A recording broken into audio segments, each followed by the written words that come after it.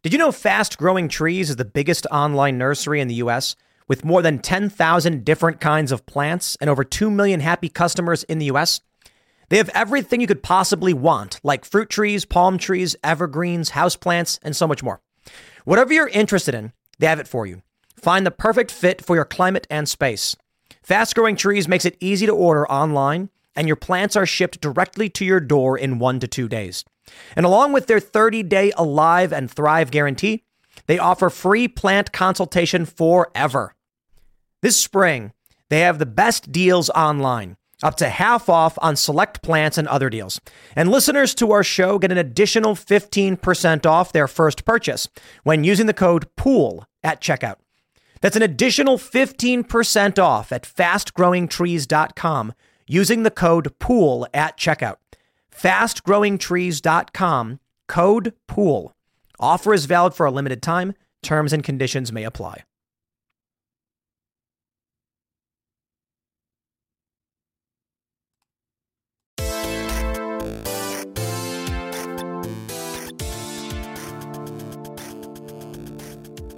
What is going on, guys? This is Pop Culture Crisis. This is a special episode today. We just got back from seeing Spiderman No Way Home. We went to the first showing we could get here in North America. It was 3 p.m. and we're on like a busy schedule today, me and Miracle, and we just decided to just go for it. We're going to talk about it with our thoughts here. But first, before we get started, I wanted to introduce you to my co-host. What's your name, young lady? Miracle Sam. Nice to meet you. Oh, that was a very I know. That was good. That was good. There was a lot of frivolity in that. I liked it. We were coming home, right? And I was like, people were talking about the movie. People were super excited about the movie. And I did not really share many of my thoughts because I wanted to save them for this, to talk about it right now. Like, I was very excited about a bunch of stuff in that movie, but I felt like if we talked about it right away, as soon as we got out of the theater, because that's instinct, right? That's what you do. I thought I would kind of burn myself out. So now we are going to start this start here. So first thing I'm going to do is pull up the Rotten Tomatoes for this movie, just to give you an idea of where this is going. And that is what you're seeing right there. 98% audience score. That is incredible for over 100 verified ratings already, and it's a 94 on the critic review as well. So one of those rare occasions where both the critics and the fans have come together and seem to find a common ground, which is not common ground is not so common in the film and television industry anymore. There's a lot of differences that people tend to feel in these industries. So first, I just want to get before we get into it, because I don't think there's a way to discuss this movie that doesn't involve spoilers. So much of it is so heavily into spoilers, guys. So before we do that, I just want you to give me your general thoughts on the movie. Just the first thing that comes to your mind when you think of how you felt when it concluded. When it concluded, I loved it because like everybody's like bye, and then I don't know if anybody, again, we're going to say spoilers, but post-credit scenes, both of them, I loved it. Loved them? Yeah. Loved both of them? Yeah, I loved them. We didn't even stay for the second one because we had to get back and record this. We had to find a borrowed version on YouTube. Yeah. But we'll get into that in a minute. But I think at least for me, there's a lot of rumors going around lately that Tom Holland, not rumors, they've confirmed that Tom Holland is going to get 3 more movies. Is going to get 3 more movies. And honestly, he earned those movies with his performance in this film. He did. There are aspects of his performance that I haven't seen in any of his. That's including in Endgame and Infinity War. Yeah, scenes where he gets emotional. Where when he did it in Endgame and Infinity War, I felt it, but I connected with it in a different way when I was watching this movie. I don't know if you felt the same way. I like his performances. Like, have you watched his Netflix movie that he had?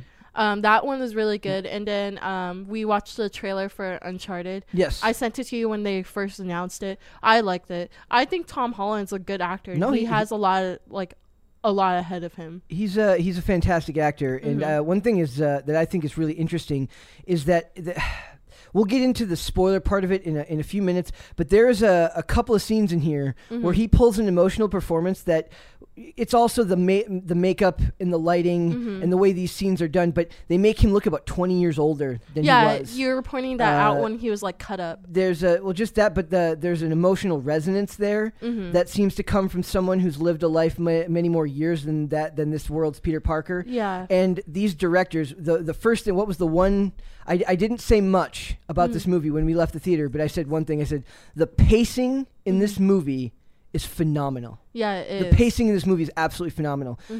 There are surprises at every turn, and what they do is they use those surprises, or what we would deem as member berries, the Easter eggs. They're used to kind of bridge the gap between the action scenes, because there's a decent amount of action here, but they are, for the most part, action set pieces that are scattered throughout the film, and they use the chemistry that he has with his co-stars, and they use the special member berries that we will get into with other characters. They use his ability to connect with those characters as a way of making it feel as if the whole movie moves at this breakneck pace. Yeah. Right? So it never, even the moments that are slower feel you feel a deep connection to it if you've seen these past movies. One criticism I would have for the movie, if you're going into it, is that it requires you to be a fan, or at least be cognizant of the past.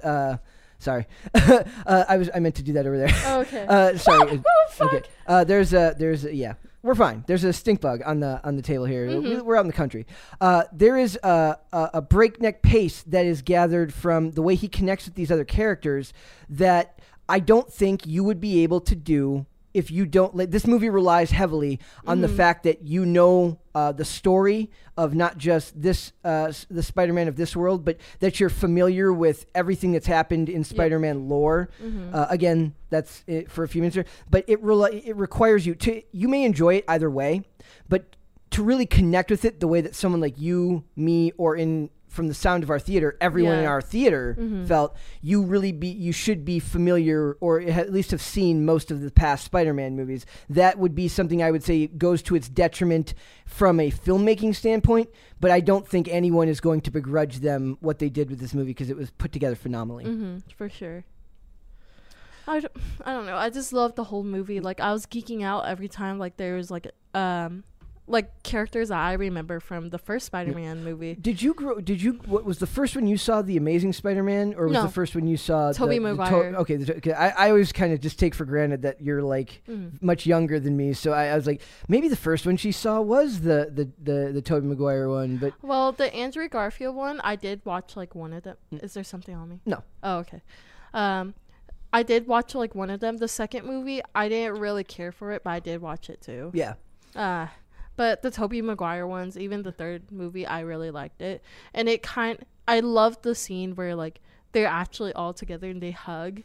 Yes. I love that scene. We're gonna get into spoilers here. So basically, would you recommend it to people? I recommend it. High recommend. It's a high recommendation. I love this movie. Are we gonna go see it again on Saturday? I think yeah. I'm going to see it again with you. That is a strong, for me, that's a strong recommendation. Just getting out to the theater, as much as I love it, going to see a movie twice is not something I've done very many times in my life. Yeah. But I think I'm absolutely going to go again on Saturday. And I can't give this movie enough praise for the way that there's a lot in this movie that could have gone wrong. In my view, like there's aspects that might have not connected. There's characters that might have been overused or underused, and I felt like everything kind of got proper screen time. Even Zendaya and I don't know the actor's name. Here I can see. I got but even Zendaya and the young man who plays Ned, Jacob. Okay, so even those two, who for all intents and purposes are kind of they're his not sidekicks. Yeah, I mean, it's as much as they want to make these ensemble movies, Tom Holland's Spider-Man is the star of this movie, right? But it still felt like Ned and MJ got exactly the right amount of screen time to flesh out their characters. I loved Zendaya in this, and I've been iffy on her in the other two films. Yeah. I other than the annoying little quip with Doctor Strange from the trailer. She's like, the magic word is please. Other than that, which I did not like, I would have liked. I was hoping that this was going to be one of those MCU things where the final cut in the film is different from the trailer. I was hoping that he was going to be like, no, that Doctor Strange was just going to be like, no, I'm not doing that. But that's a small criticism of something. But in general, her performance here was spot on as well, and you feel that she cares about Peter Parker, that she's not just. They worry so much today in film about making women feel like they're arm candy for men in superhero movies. That's not the way I see things in the industry anymore. I think it's the most progressive it's ever been. But she could have easily been cast that way with how much work they've put into turning Spider-Man into the hero the MCU deserves, and she doesn't feel that way. She comes off as her own character. She comes off as consistent. She lives up to who she is at the beginning. She grows, but it's still true to what her character is. Ned is kind of the same way in that he's comic relief, but the emotional scenes the three of them share are all phenomenally done. Like, a lot of credit to those actors. I can't give this movie enough praise. Like, you don't understand how hard it is to me. I like to be able to criticize movies like this because I don't, we're never going to be shill media. We're never going to be Disney apologists. I criticize a lot. This is not Disney. I still feel that Sony is the future of the superhero world. I really do. I hope so. But yeah, I can't give this movie enough praise, and it gets me very excited to see where they go with Tom Holland doing a third or a fourth, fifth, and sixth film on top of, I believe he has one film left in his contract to be shared with Marvel through Sony. I read that in an article today. So he'll probably do one more appearance, whether that's in Doctor Strange in the Multiverse of Madness. I doubt that, but it could be. What if, like, conspiracy theories, because we did watch the post-credit scene, maybe he might be in it because, like, the other one might know. That's possible. Yep. We'll get into that. Like, I think what are we at now? We've been talking about it already for like over 10 minutes. That's this is one of those movies that again, we're going to get into spoilers here just in just about 30 seconds, right? But if you're just looking for recommendations to go see a movie, I am highly critical about a lot of like the MCU's approach to humor. I thought it was done well in this movie. In fact, I don't really feel like I know the humor did not undercut the emotional scenes, and we'll get more into that in the spoilers. But this is a movie that balances the humor and the drama extremely, extremely well. Guys, go see this movie because we're about to get into spoiler discussion right now, and I don't want to ruin it for you. If you're going into this movie trying not to be spoiled, first of all, that's hard to do in current year, but we're going to get into it right now. So first things first, we do get all three Spider-Men in this movie. Yes, we do. And I'm so happy. She is so happy. Like, legit, I shook your leg when I saw Tobey Maguire. When Andrew Garfield. Well, I shook your arm, but then the Tobey Maguire one, I shook your leg. Yeah. She got so excited that she was messing with me in the theater. And when Green Goblin too, I was so happy for that. And when Andrew Garfield appears on screen, the entire theater that we were in cheered. Yeah. Like we were you just watched Game 7 of the World Series and somebody just hit a walk-off home run. That's what this theater sounded like to me in there. I couldn't believe it. The best part about this was they could have easily done this with cameos. Or not easily. They could have screwed it up and they could have just been in this movie for like a couple of minutes at the very end, and that's not what we get here. We get full probably the last half of the movie or fourth of the movie. They're in there and they're in almost every scene, and they're in every scene. Yeah, they're in every scene. It's like totally worth your money. Once all three Spider-Men, once they all show up on screen, they're on screen together almost the entire rest of the movie. And that is incredible. And the amount of detail that's paid to past lore from the films. For instance, they point out the fact that Tobey Maguire has real web shooters rather than it comes out. And they make a big deal about this where they have a whole conversation about it, and it works. They discuss it, and the three actors have fantastic chemistry together. Toby, I personally believe that if this was Tom Holland's movie, Andrew Garfield earned his right to have either a third Amazing Spider-Man, or a Disney Plus series. Well, it wouldn't be. I guess it couldn't be Disney Plus because it's Sony, right? Yep. So he earned his right to get another shot at playing Spider-Man just based off his performance in this movie. I He looked loved like it. he looked like he was having the time of his life. He really did. Like Tobey Maguire Tobey Maguire felt like a father figure in that Yeah, he row did. because he's older. I mean, I don't know how much older he is even than Andrew Garfield. He can't be more than 5 or 6 years older than him. I could be wrong about that, but I really just the Andrew Garfield energy in this movie was freaking fantastic. And if you were paying attention to the build up to this movie, which has been absolutely insane, it's been at a fever pitch. He has been hamming it up in his assurances to the crowd that he wasn't in this movie, and he very clearly is a fantastic actor. Okay, so Tobey Maguire is 46 years old and Andrew Garfield is 38. Tobey Maguire's 46. Yeah. Oh, I feel old. I mean, I'm much younger than him, but I forget that the original Spider-Man came out in 2000. For some reason, I always think of the original Raimi Spider-Man as a 2005 movie, but I believe it was it. Check on that. Maybe I'm off by 5 years. I could For what movie? For Tobey Maguire's Spider-Man. The original one is 2002. Okay, I was close enough. I was in high school, so I was in high school when he was making that movie. I was 3. Oh my god, I do feel old. Fantastic. Thank you for that. Yeah. We do get Charlie Cox as Matt Murdock. You don't see him as Daredevil, but you do see him as The actual lawyer. As an actual lawyer who is fantastic at his job. I love that one scene. And catching bricks. How did he do that? I'm just a really good lawyer. A very good lawyer. Honestly, the opening scene to me immediately re-enamored me with the character. Meaning, like when he's when J. Jonah Jameson makes the announcement, when they reveal from Mysterio that that Peter Parker's been Spider-Man, and he's slinging between buildings, and he goes onto the Amtrak or the top of the thing, and everybody's staring at him, and he picks up MJ. When they're having their banter back and forth as they're doing it, as Miracle sneezes like 9 times. She liked the movie so much, guys, that she is actually sneezing out her excitement right now. Yeah.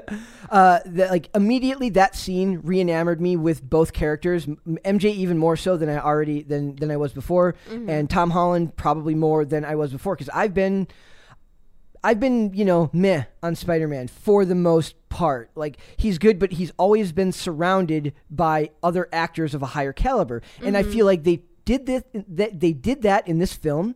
With Doctor Strange, having him be with Benedict Cumberbatch so early on in the movie. And he held his own in a way that I don't think he did in his past performances. He was in this movie sharing a good amount of screen time early on with Benedict Cumberbatch playing Doctor Strange, and they go toe-to-toe. It doesn't feel like like Cumberbatch overshadows him in any way. I loved it. Miracle's just sick of listening, like hearing me talk about it. So I do have questions for you, because I know that sometimes, like when we talk about these things, I have this ability to like not read the room, and I kind of just yell and scream and it's okay. Shout my excitement. Everybody enjoys it, right? What character do you think carried this movie? Oh shit! There's a lot. The only reason I waited to ask this question is because there's so many of them. I think they all carried it, but like I was so excited for Tobey Maguire, like how you pointed out that he's like the father figure, which he is. Like I just searched up his like personal information on Wikipedia. He has 2 kids. Yeah. He has 2 kids, so like it does, like he does give off that father figure. And then like Andrew Garfield's like the older brother. He's like he's definitely like but that's weird too though, because he's only older brother by the fact that Tom Holland looks so much younger than him. But Andrew Garfield's character, like he hams up the whole the fact that a lot of people didn't like his version of the Spider-Man, and it works. Like it works. Like they rag, like not on purpose, but they they do it on purpose in the film. But like they talk about like there's the scene when they're on top of the Empire State Building at the end, and all 3 Spider-Men are trying to organize like how they're going to attack. They didn't do the pointing. They kind of did. They didn't do the Spider-Man meme. That actually shows a decent amount of restraint on their part. Like I'm surprised they didn't do it. But when they name him, Tom Holland says, "I'm Spider-Man. I'm Peter Parker 1." and he points at Tobey Maguire and says, "You're Peter Parker too," and then Andrew Garfield goes, I'm 3. He goes, "I'm 3." Like he hams up the fact that he's like the odd man out who didn't get his trilogy. Yeah. I love it. Like But yeah, it is true. But like speaking about age, Tom Holland's 25, so that does make sense. Like their whole dynamic. Yeah. How old is Andrew Garfield? Does it say there? Yeah, I told you 38. Andrew he's 38. He's 38, and Tom is 25, Good and then genes. Toby is 46. Yep. Oh my God. And then James Franco, just to throw it out there, he's 43. Oh man. Well, that's funny too, because I shouldn't be as surprised by Andrew Garfield because he was like Spider-Man when I was like well out of high school, but me and him are like 3 years apart. Yeah. But it feels like he's younger than me. It kind of does, right? It feels like he's younger than me. So You'd be breaking your bones. I would be. The problem. The other. I had a bunch of questions like that I wanted to ask you about. The other one was whose performance surprised you the most? Andrew Garfield's. Absolutely. And then Zendaya's also. Because I thought they're going to write her character where she's like really snobby. No, I actually like her character. It fits with the story. Like snobby makes sense if it's the start of the first movie and you're establishing this world. But right now, bad things have happened to them. Serious things are going on. Their life is changing. Your snobbishness is going to dissipate in favor of honest human interaction. And the snark is always one of those things that I'm highly critical of. I hate snark for snark's sake in movies, and they really did avoid that in this movie. Well, like for me, I also like what she kept on saying, because like you don't really get a lot of background story about Zendaya's character MJ. Yeah. Where like she's like, well, if you expect like the worst to happen, then you won't be let down. Yeah. Basically. But she's different at the end. Yeah, she is. So she that's fantastic writing. That's a through line that they keep from the movie. So in the movie, they all apply to their various colleges, and because of what happens with Spider-Man being outed as Peter Parker. And he also murdered Mysterio because that's how Mysterio edited the clips. And then, so when they don't get into MIT, which is where all three, her, Ned, and Peter all apply there, none of them get in. She makes a point before they open their letter. She says, if you expect disappointment, you're never disappointed, right? Or something to that effect. Exactly to that fact. I will point out one small, it's not even a plot hole per se, but there is a character in there who works for MIT. What was that? The actress Paula something. Her name's. I believe her name's Paula Newsome in real life, but I could be wrong about that. It is. But is because I searched it up earlier. That was her Paula name. Newsome. My God, my memory is fantastic. I'm like looking for it here, but she's a great. She's what I call like a journeyman TV actress. She's fantastic. She's always on various TV shows. So she has this bit part role in this movie where she plays like Peter before his first. Go around with Doc Ock saves her from falling off a bridge. Yeah. And she says, I'm going to talk to MIT about you, and your Ned. Friends. Yeah. They couldn't, I guess it's not really a plot hole. They couldn't really continue it because at the end of the movie, they have to complete this spell. Yeah. The spell was that they screwed up in the beginning of the movie. That's from the trailers. That basically Peter screws up this spell that Doctor Strange is trying to cast. He screws it up. So according to Strange, 6 times, but Peter's like technically 5. Yes. But then they finally have to complete the spell at the end, which is that basically everyone forgets who Peter Parker is. Yep. Which is vaguely different because in the beginning he didn't want him to forget him. He wanted them to forget that he was Spider-Man, which is not the same thing. Yeah, so he reworded it at the end. He was like, I wonder if that was a plot hole. I think so. I mean, not a plot hole, but you know what I mean? Like, why wouldn't it, like... It's not consistent. That's what you're trying to get at. Yeah, like, if he had actually phrased it like that in the initial spell, it would have made more sense. Because when he's saying that, when he's trying to correct Doctor Strange, I'm like, why can't you just tell them you're Spider-Man after they forget? Yeah. If they still know who you are, yeah, why can't you just reveal it to them again? Well, in the trailers, they also say it too, like, I want everybody to forget I'm Spider-Man. Okay, I'm worried. Did I hear that differently in the movie? They did say Spider-Man, right? They didn't say forget who you are. Nope. In the beginning, they said, I want everybody to forget that Peter Parker is Spider-Man. Okay. And that's what they said in the trailers too. But then at the end, he says, I want everybody to forget I'm Peter Parker. Okay. Forget who Peter Parker is. Okay. That's a little bit of like... That's like a big stretch. Well, those are two very different things. Yeah. Like forgetting that you're Spider-Man and forgetting who you are entirely. Like now I'm worried that I missed something. I don't think I did. Miss it. But that character just never comes back again. So it was like a weird, like, it's like, you know, it was supposed to go, you feel like to complete that go around with that story. Yeah, maybe it's like, you know what I mean? My question is because she said that she was going to put in a word for them. It's like Chekhov's gun, but without Chekhov. Yeah, so she was going to put in a word for them to reconsider their applications. So did he get reconsidered if they forgot who he was? Exactly. Like, because in the end, Zendaya or MJ and Ned both get in. Right? But Peter Parker didn't say he got in or not. Yeah. Well, he had that book in his room that's a GED study manual. So he likely had to go back to school or something. I don't know.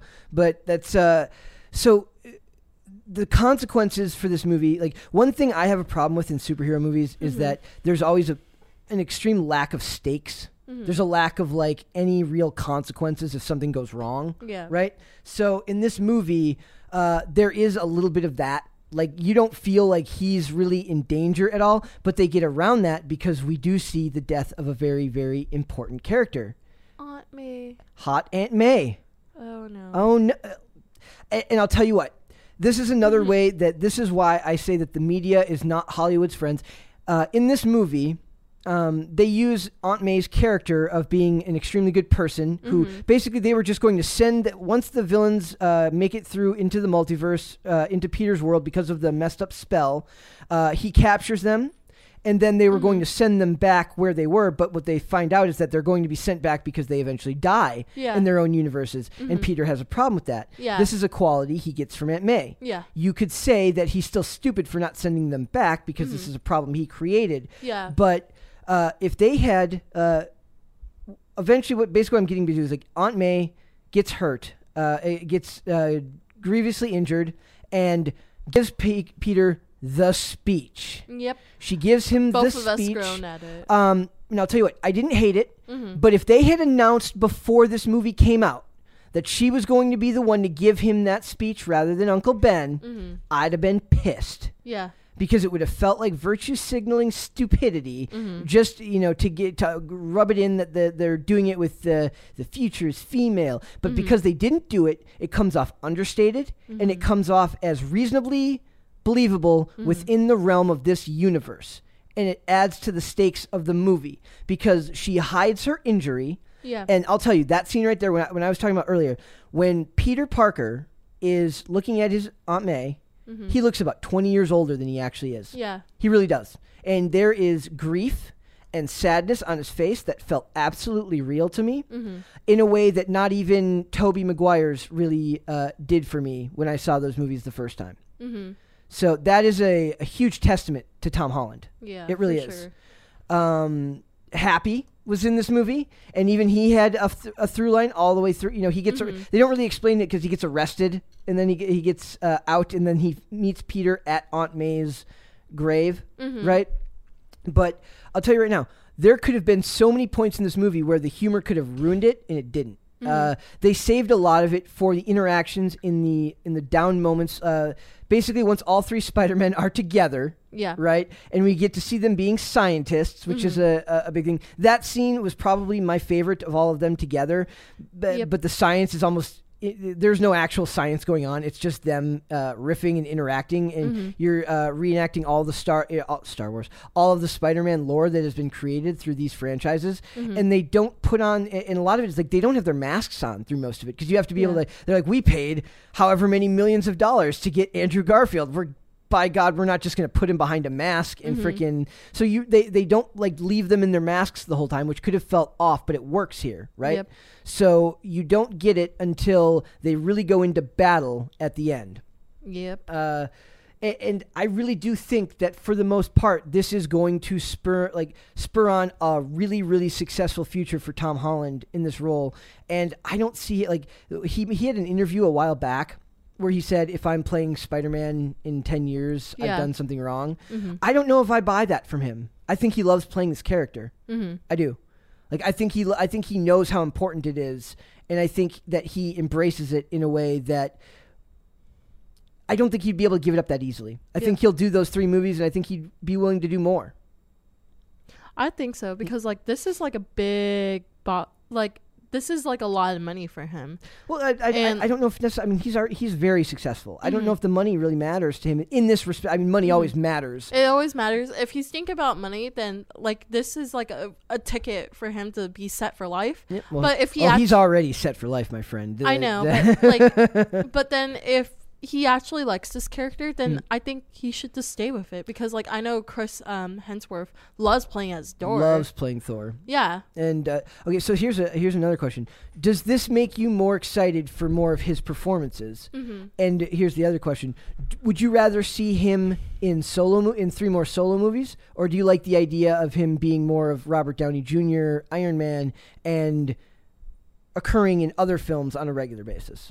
I like both ideas, because like if he reoccurs in other films, it's like cute little Easter eggs.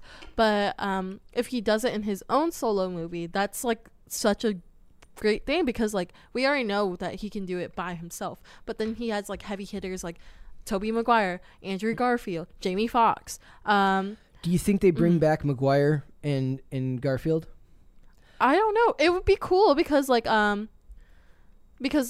we did watch the trailer for Into the Spider-Verse. Yes. Yeah, they're doing a second movie for that. So maybe they might tie it in somehow. I don't think you need to do Maguire anymore. Oh yeah, he's a little bit old now. I think that he's done his. I don't think he needs to. And oddly enough, Garfield doesn't need to, because he's very successful as an actor right now. But I think that there's easily a way that I could see a Andrew Garfield like getting this, how good he did in this role as his version of Spider-Man. I could see this spinning off into a chance at a third film for him in a way that would have never been possible in the past, or if not, a TV show. Okay, so you know how we were talking about earlier that they didn't do the meme, the Spider-Man pointing meme? Well, they did it like when they're in the well, it says right here. So I'm reading an article from GamesRadar.com that's basically talking about Spider-Man No Way Home Easter eggs, because I was curious about like a certain scene from the movie. Okay. But they're talking about the Spider-Man pointing meme, and they said this is not quite as a nose as Into the Spider-Verse. It takes place in an iconic meme taken from the 1960s Spider-Man series, saw in the imitation Spider-Man. Yeah. Pointing at the real one. But putting together, basically, when they were fixing, like how we're talking about, like how they're doing team ups, like it was a cute little nod too, where Tom Holland's like, yeah, I used to work in a team. We worked in the Avengers. I thought this was so funny. They're like, that's so cool. What's the Avengers? Is that like a band or something? Yeah, I love that part. That was very clever. Like the fact that they have no Avengers in their timeline. That's very interesting. The villains. We haven't even gotten into the freaking villains yet. Come on. So not only do you get Sandman, who, in my opinion, had the least to do in this role.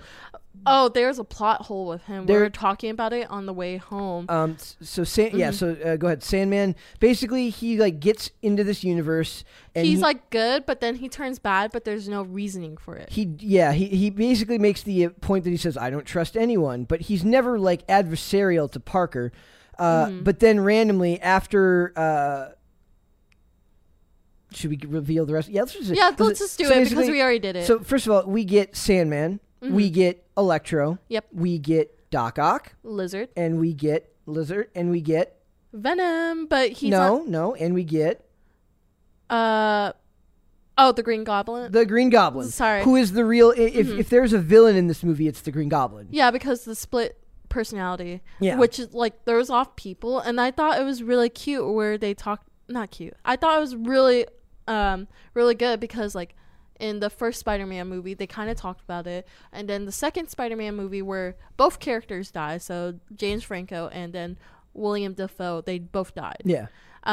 Because like the reason, and he mentions it. He mentions it in this that his son has since passed. But I love it how, like, in the movie, so this is, like, one of the spoilers, all the villains find out that they were sent to Tom Holland's universe, and they were supposed to die, because something happened, they were in the middle of fighting Spider-Man, and then everything went blank, and they showed up in this universe. Yes.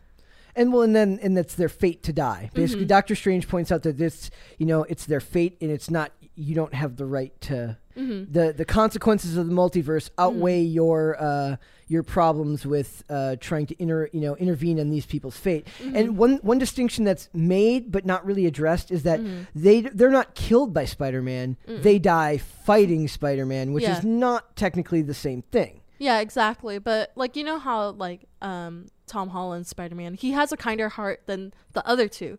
So like the first Spider-Man, Tobey Maguire, he was more like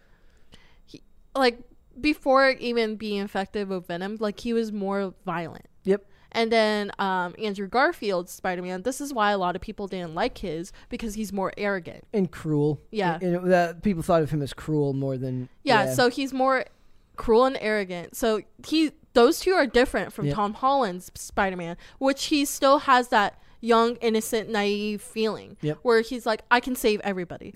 But when he realized he can't because Aunt May died, which that's is where she gives the speech. Yeah. Which I'm saying, it fit there because he's in the middle of doing something where he now feels like he made a mistake, right? Because all this whole building has been taken down, and she reminds him that says, with great power, blah blah blah. We know the speech, but to me, that's perfect writing right there. That was perfect writing to give those lines to her, and that could have been done very poorly. Yeah, it could have. They could have just threw it away as a throwaway line.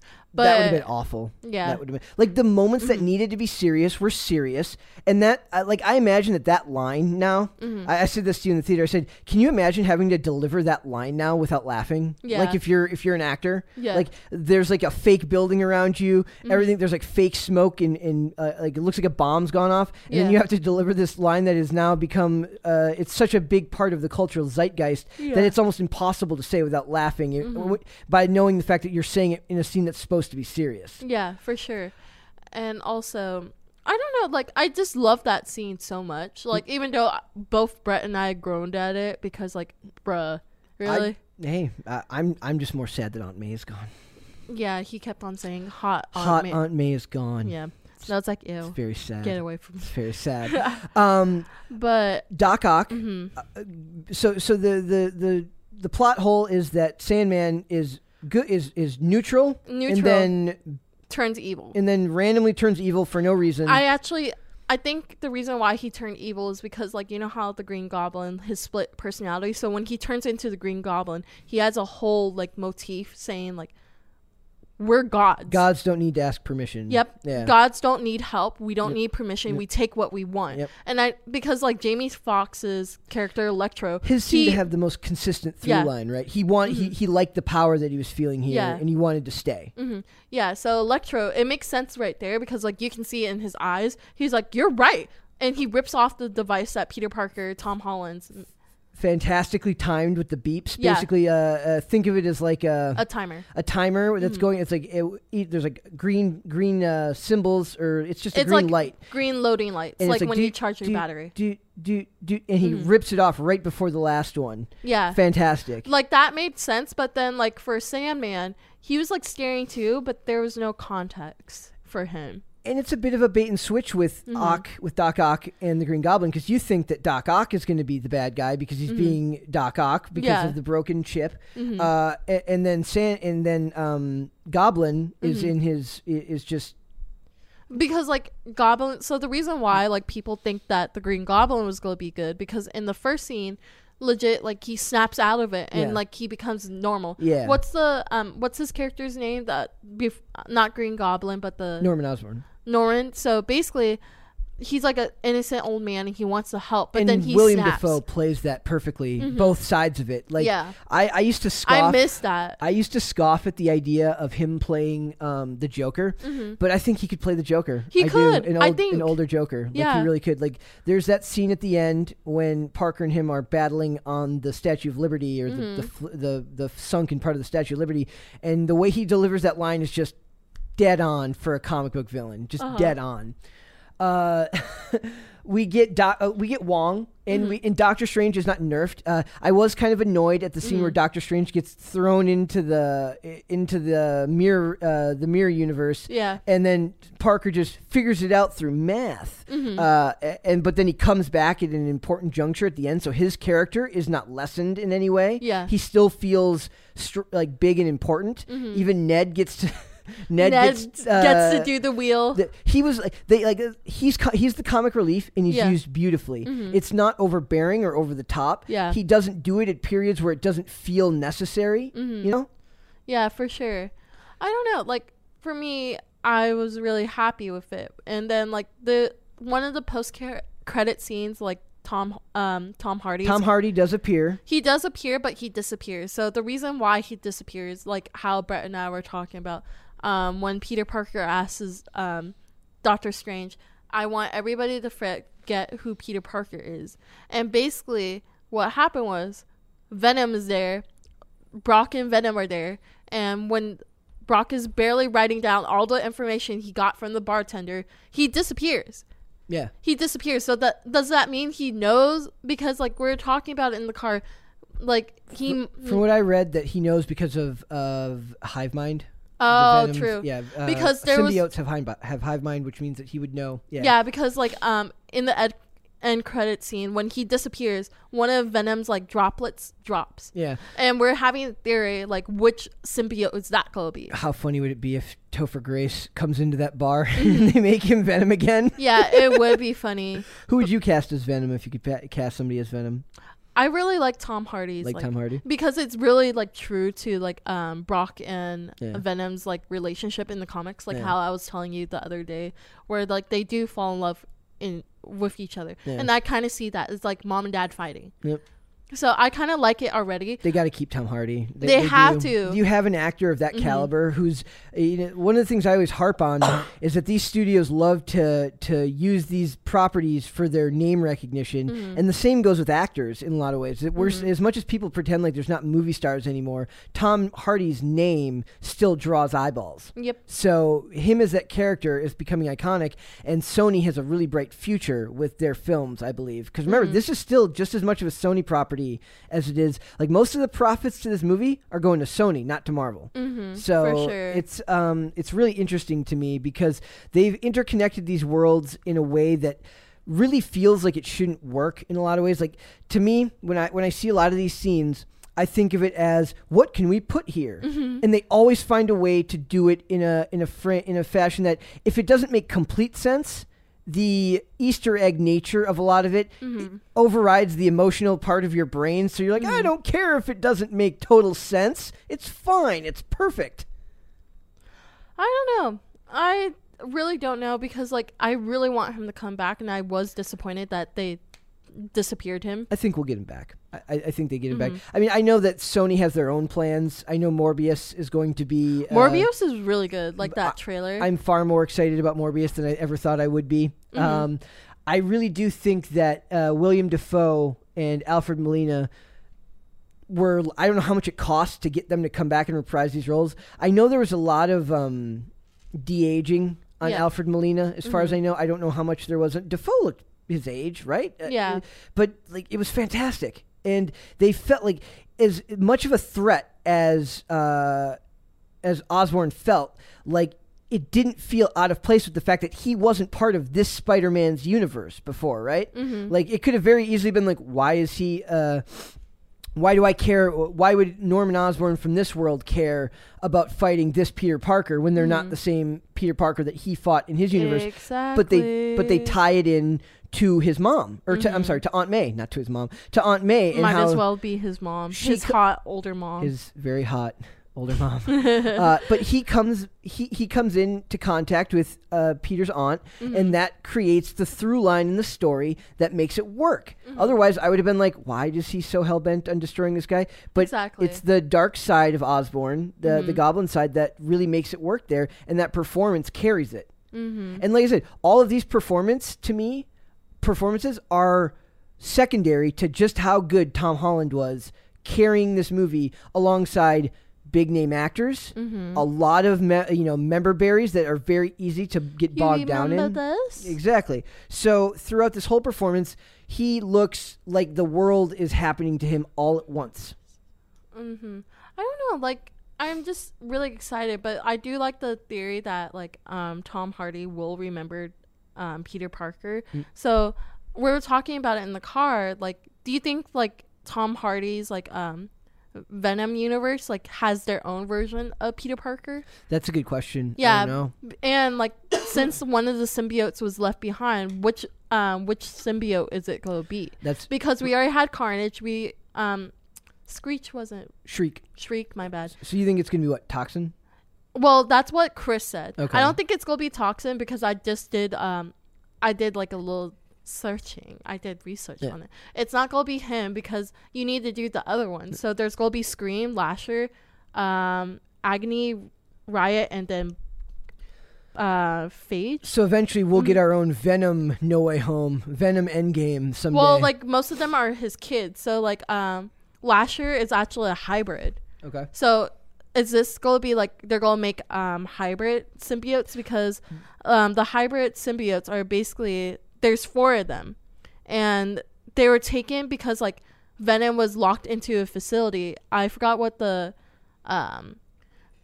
facility was called, but they took like parts of Venom and infused it with other things to get like stronger symbiotes. I see about 3 movies that they can get out of all of that. Mm-hmm. So maybe the goal is that Tom Hardy ends up kind of not stepping down, but it builds into a universe of Venoms symbiotes that is so large that they don't need to rely on Tom Hardy to do that, right? Mm-hmm. J. Jonah Jameson. Mm-hmm. J.K. Simmons just hamming it up in this.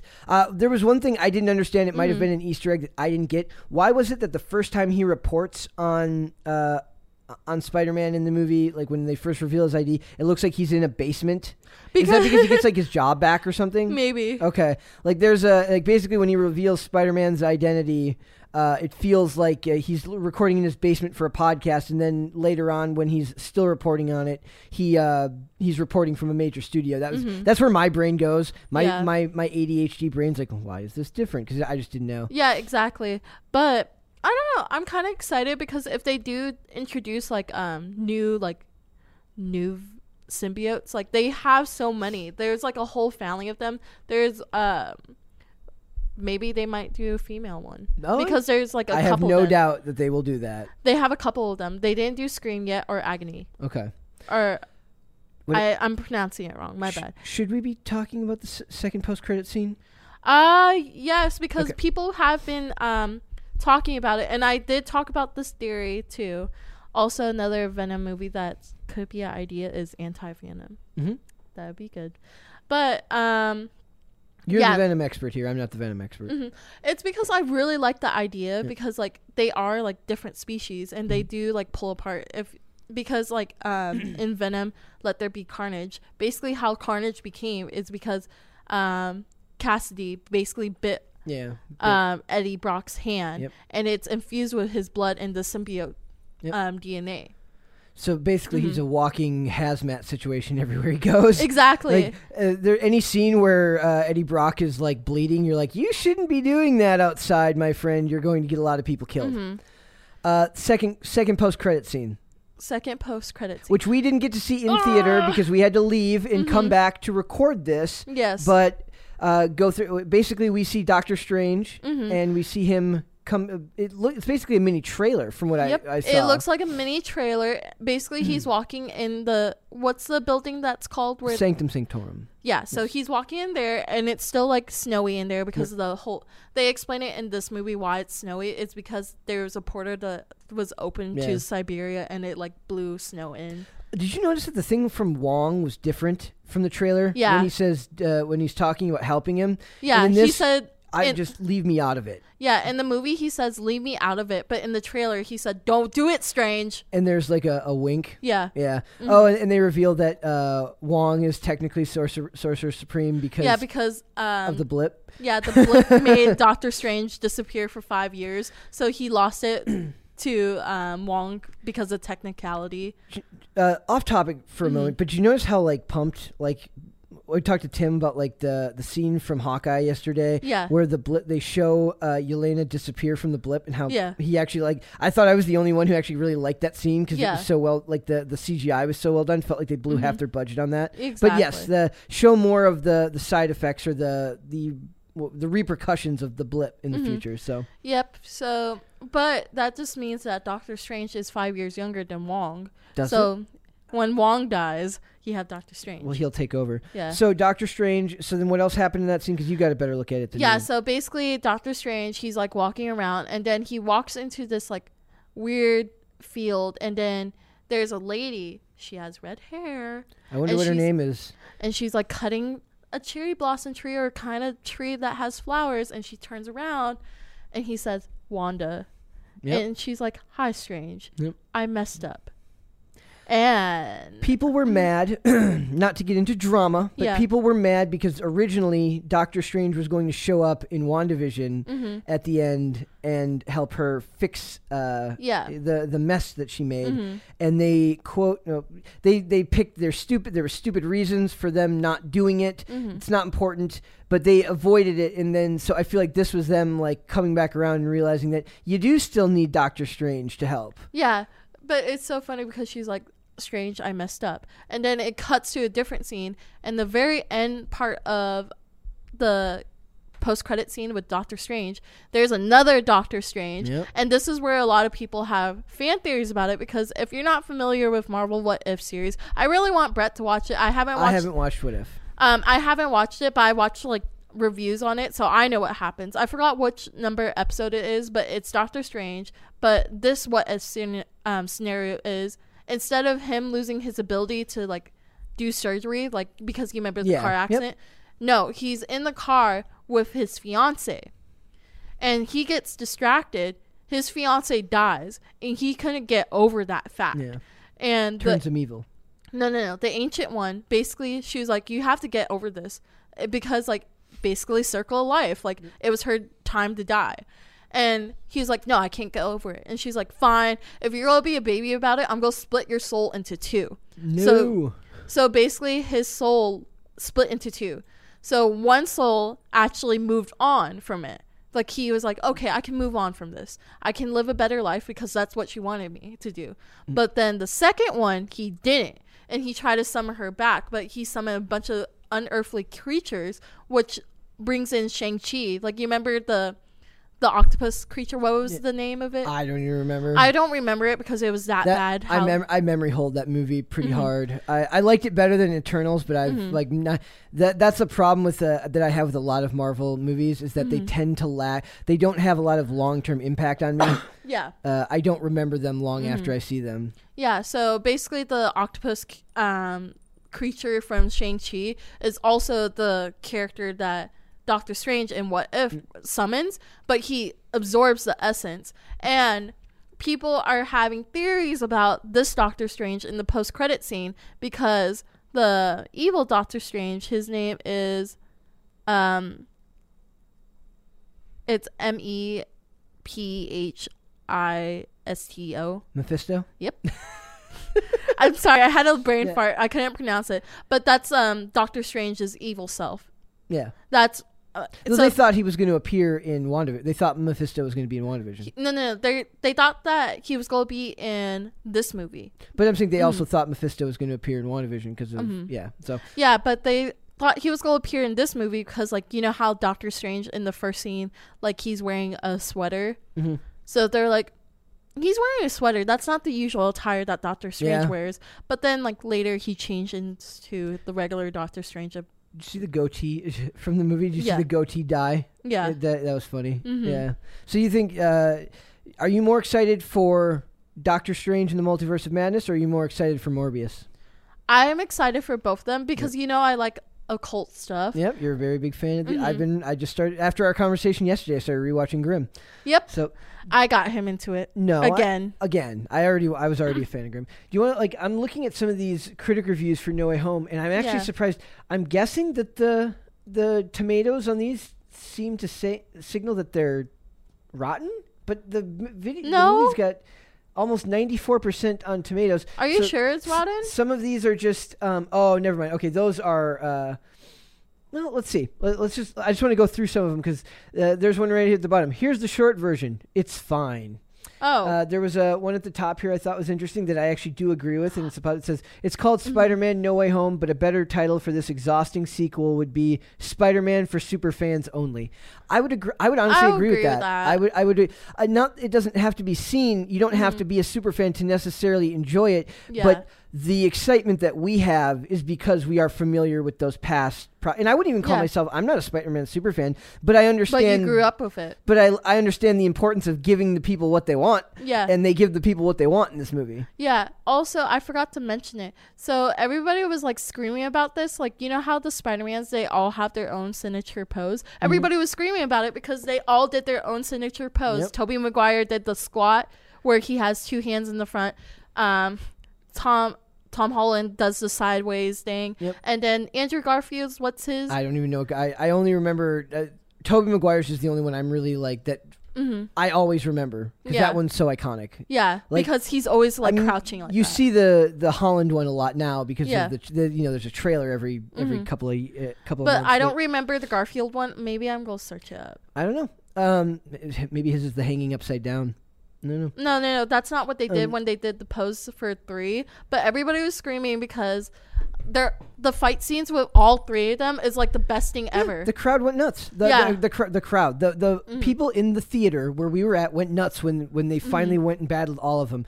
And in the end, I think that this proves the importance of as important as it is to make a good movie on its own, you can do fan service well, and I think this movie is a great example of that. This movie isn't by no means a perfect movie, but I do think that it's far above average for a superhero movie. Yeah, for sure. Year. This far outstripes any of the Marvel releases this year by leaps and bounds. This is miles better than Shang-Chi.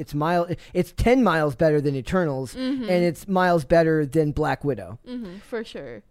I don't know. I just love this. Oh, his pose is basically he's like bending over, but he has that's Tom Holland. I was like, what? That's the Tom Holland one. Never mind. JK. I'll find it if it kills me. So it says Spider-Man. So here's some more of them. It says the MCU is a high floor, low ceiling enterprise, and No Way Home is slightly closer to the ceiling than the floor, exactly like all other Spider-Man movies. So it feels like it's like putting like the average or below, or like the less enthusiastic reviews up top here. But that should just speak to you why like. Or maybe this could be confirmation bias on my part because I like it so much. Yeah. But to me, I think this is a movie that's absolutely worth going and seeing, guys. So for sure, I love it so much. Here's some more. So it says phenomenal. The story works. The villains have never been better, and with actual motivation that you feel. It gets heavy at times, and the ending and mid-credit scene are perfect. No spoilers. Go see it. Top 10 movie is ever made. Okay, that's. That's a bit excessive. Best movie since Endgame. I would agree with that. Best Marvel movie since Endgame. Really, really good. If you enjoy Marvel films, get ready and buckle up. This one is wild and sets up for such an amazing feeling of more movies.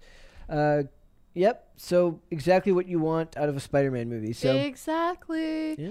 And also there was like a scene, like I don't know if you pay attention to this part, but like you know how Peter Parker like rents out his own apartment, like he gets his own apartment after Aunt May dies. Yes. And like Happy Hogan's apartment duplex gets destroyed. He gets his own apartment, but did you notice the scene where he puts down a Palpatine?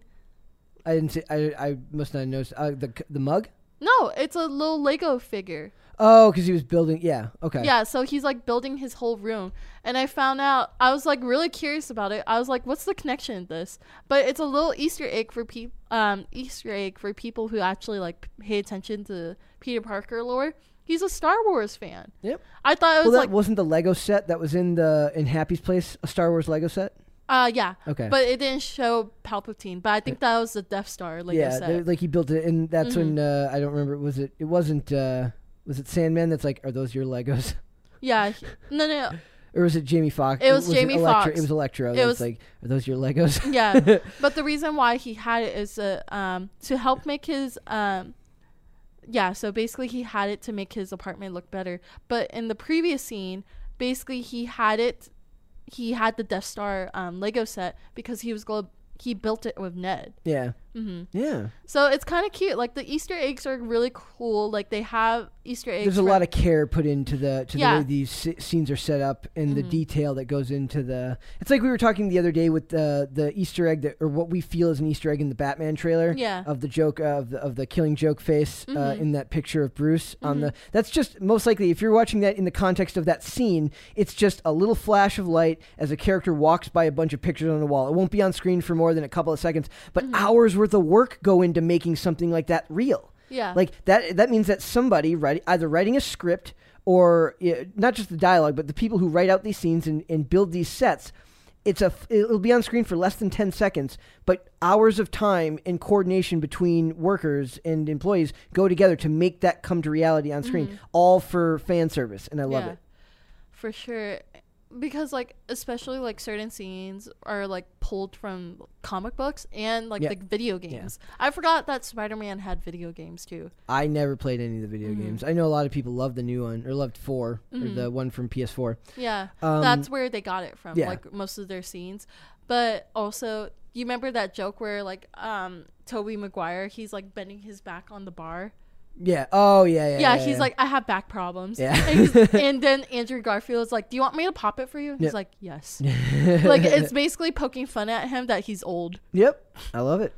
I love that. Like, it's cute. Like, this movie is very self-aware. Yep. But in a way that doesn't feel ham-fisted or fourth. Like, I guess it kind of is the fourth wall, but like, it's winking at the camera. It's not breaking the fourth wall, but it's winking at the camera because they know that you know all of these references. Yeah. Right. So, I don't know, man.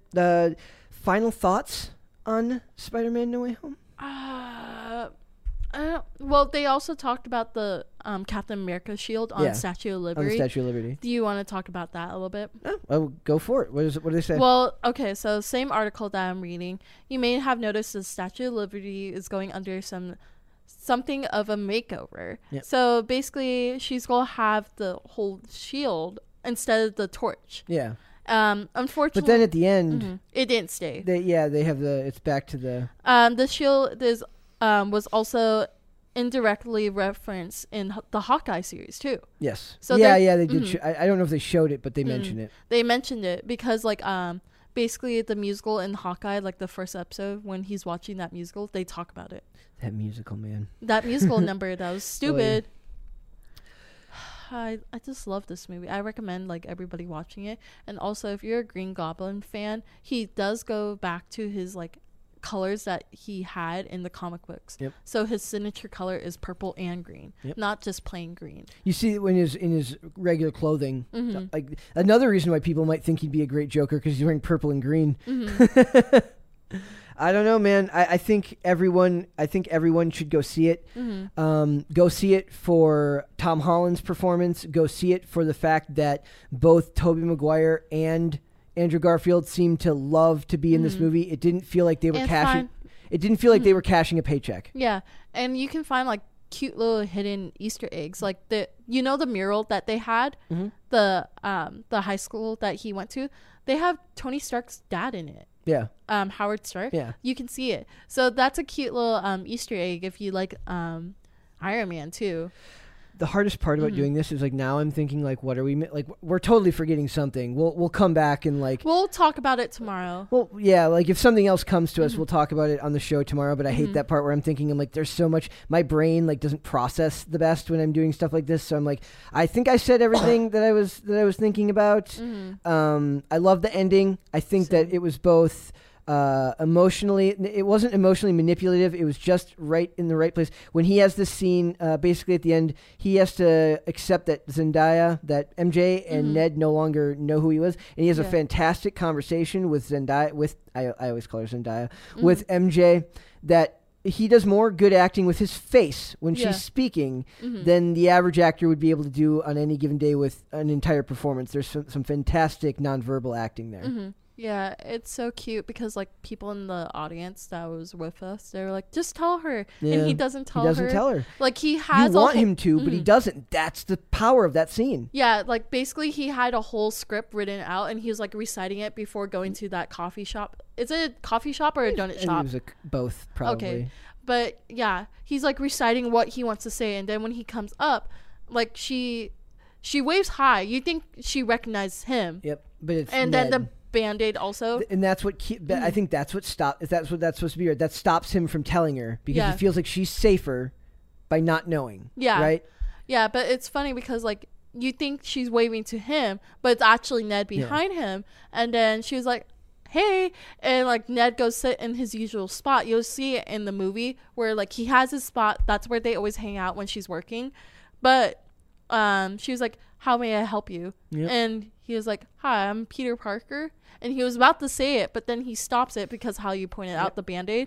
And he's like, can I have a black coffee? And she's like, okay, Peter Parker, 1 black coffee coming up. And then she grabs like a donut for Ned. And she's like, look, MIT something. What's the that? Engineers? I think the engineers, because the mascots. And he didn't understand it.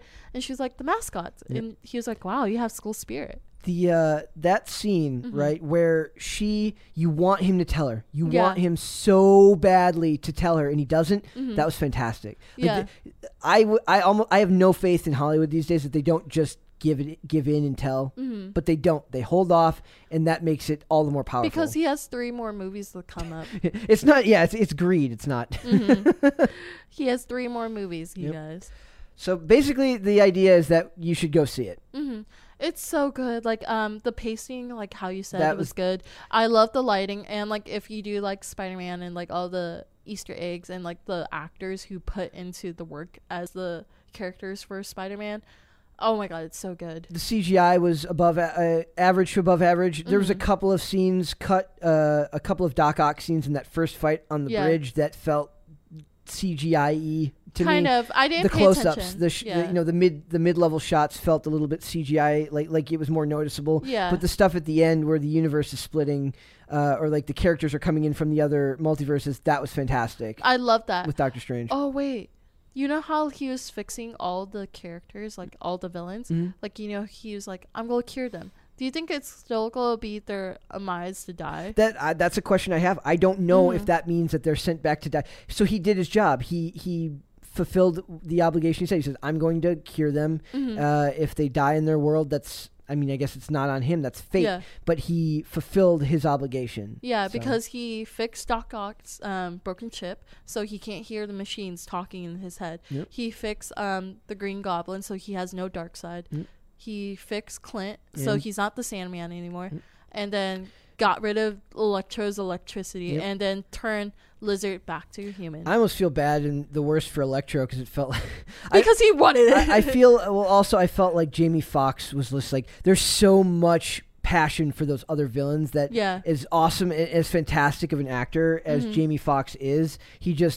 There just isn't the same level of connection to those other characters. So. Yeah, that's true, because a lot of people didn't like Jamie Foxx's performance as Electro the first time. Yep.